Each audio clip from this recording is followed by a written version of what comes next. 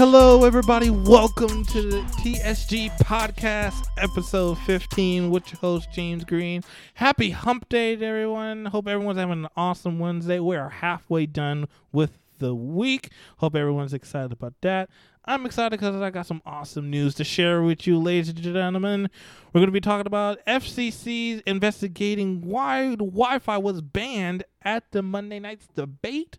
We're also going to be talking about Russia kicking out U.S. technology companies like Microsoft out of their country.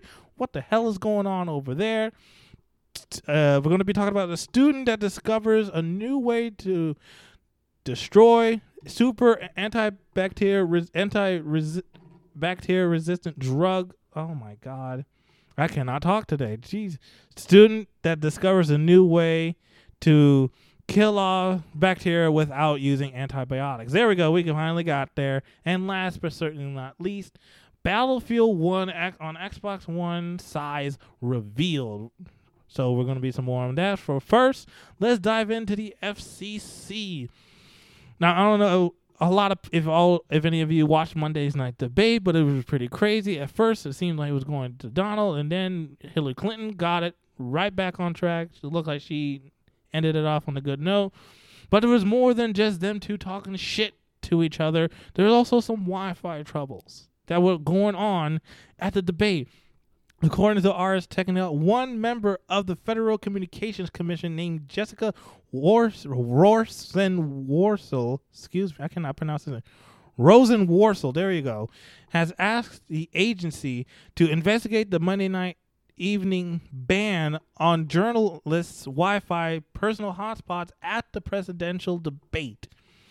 According to Ars Technica, the host venue demanded that these journalists pay $200 to access the Wi-Fi on the campus, and they were told to shut down their own personal hotspots or they had to leave the debate. That's pretty harsh. It's pretty harsh. Hofstra. What the hell is going on over there? Why is it doing this? So there was at least one photo that was taken by a photographer named Kenneth Vogel of Politico. They showed that there was a handheld device that was being used to scan for and locate any rogue Wi-Fi networks. So they were pretty serious about this shit. I want to figure out why this shit was going on. So we're going to sit down and figure out what the actual fuck was going on. So, in order to be clear, there was no evidence that suggests Hofstra or anyone working at the university was actually trying to block any Wi-Fi signals from coming in, as has been the case in other related circumstances that have drawn the ire of the FCC. So right now there's no evidence, but it still seems pretty strange that they are charging you $200 just to use theirs. Earlier, Commissioner Jessica Rosenworcel tweeted saying that something was not right about this. So she cited a August 2015 order from the FCC forcing a company called Smart City to no longer engage in Wi-Fi blocking and to pay $750,000. Hofstra University has not responded to Ars Technica's comments.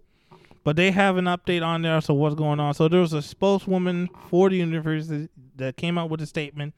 Says, quote, "The Commission on Presidential Debates sets the criteria for services and requires that a completely separate network for the university's network be built to support the media and journalists. This is necessary due to the volume of Wi-Fi activity and the need to avoid interference. The rate card fee of $200 for Wi-Fi access is to help defray the costs, and the charge for the service does not cover the cost of the build-out. So for Wi-Fi to perform optimally, the system must be tuned with each access point and antenna.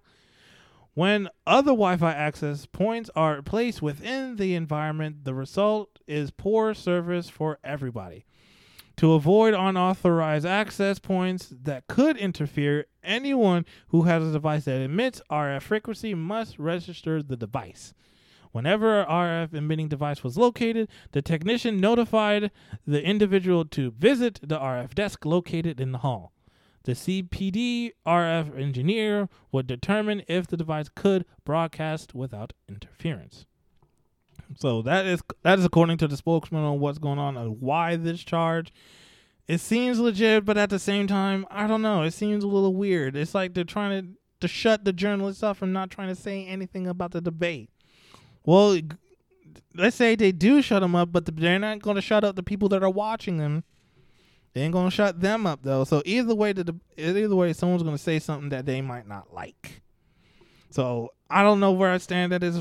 I think it sounds legit, but at the same time, I feel like something else is going on. It just seems weird that you're charging people this much just to access the Wi-Fi, which is a little strange. First of all, you're a university that has a lot of students, probably in the tens, probably hundreds of thousands of students over there that use the Wi-Fi there all the time. I'm pretty sure you can handle like a few, like 100 people that were in the location for the debate. So I might call bullshit. I'm gonna call bullshit on this one because you support thousands upon thousands of students at the university that use the Wi-Fi all day, every day. So I'm pretty sure your Wi-Fi can handle just like a few hundred people that are there for the debate. I'm not sure the exact number, how many people were there, but I'm sure it's not a lot. I'm sure it wasn't a lot that your network can't handle. So it seems sketchy. It seems a lot sketchy right there. It seems real sketch. Moving on. Let's talk about Russia. So Russia is kicking Microsoft out of their country. According to courts, the city of Moscow is getting rid of getting rid of Microsoft, excuse me. Moscow getting rid of the whole country. That's funny. So Russia's capital is ditching Microsoft technology after President Vladimir Putin urged state officials and local companies to reduce their reliance on foreign technology. As a result, it's replacing Microsoft Exchange and Outlook on 6,000 computers with email systems developed by state-run carrier Rostelecom PJSC. It may also consider installing software developed by Russia's new cloud technologies to replace Microsoft Windows and Office on nearly 600,000 machines. Now, I'm not sure why Russia feels the need to have their own technology in there without the U.S., but we're going to get into that in just a minute.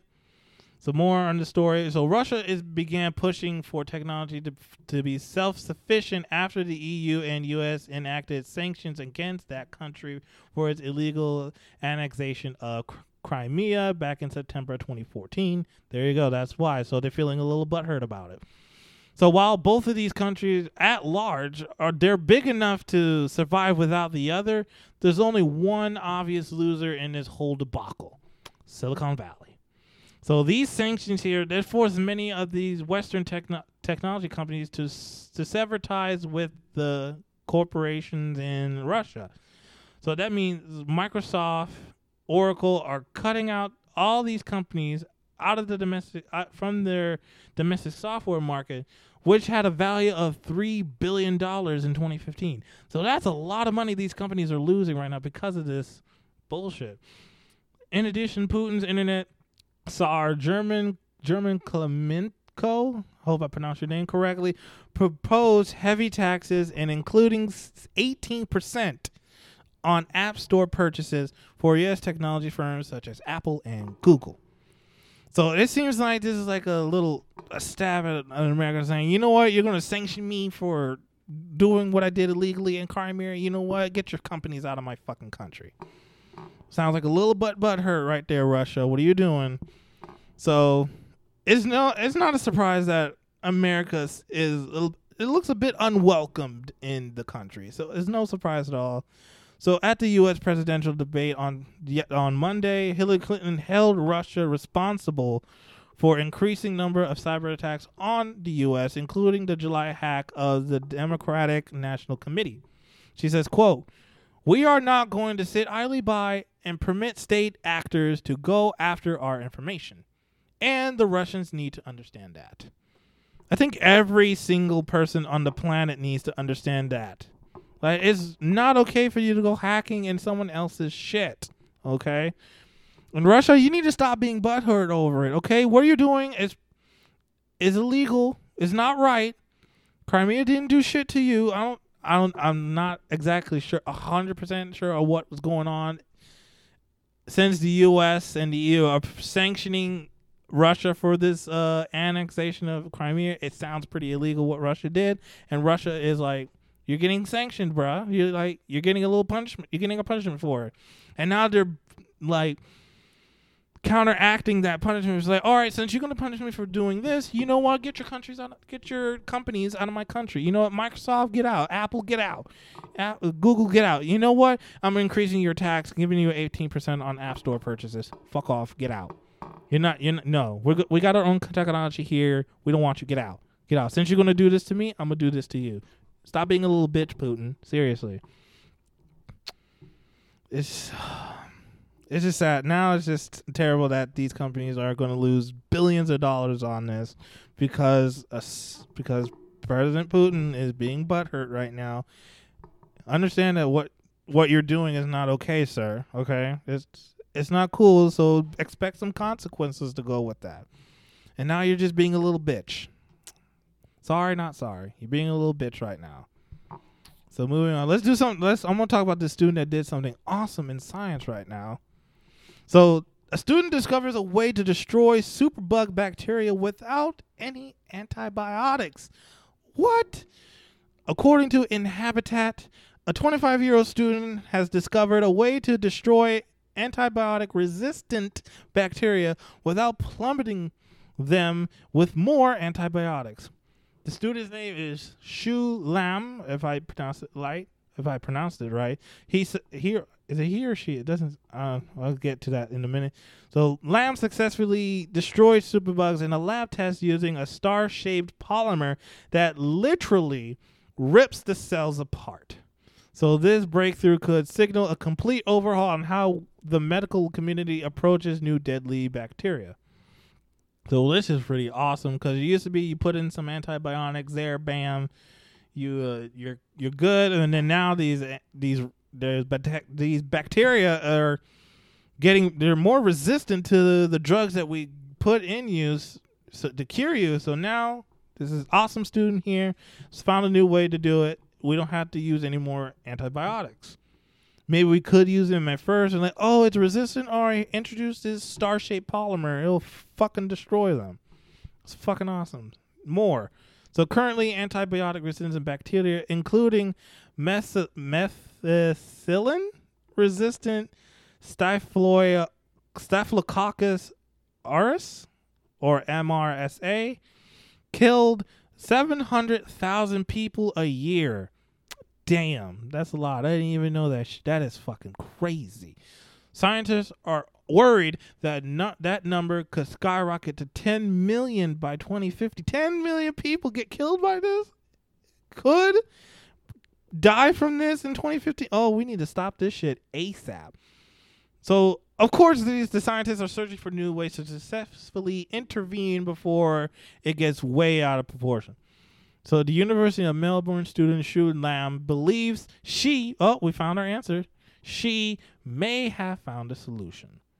So her study, which was published in Nature Microbiology, details the mechanism of SNAPs, or structurally nano-engineered antimicrobial peptide polymers, or SNAPs. So how this works, it worked by directly targeting, attacking, and destabilizing the cell membranes of the superbugs.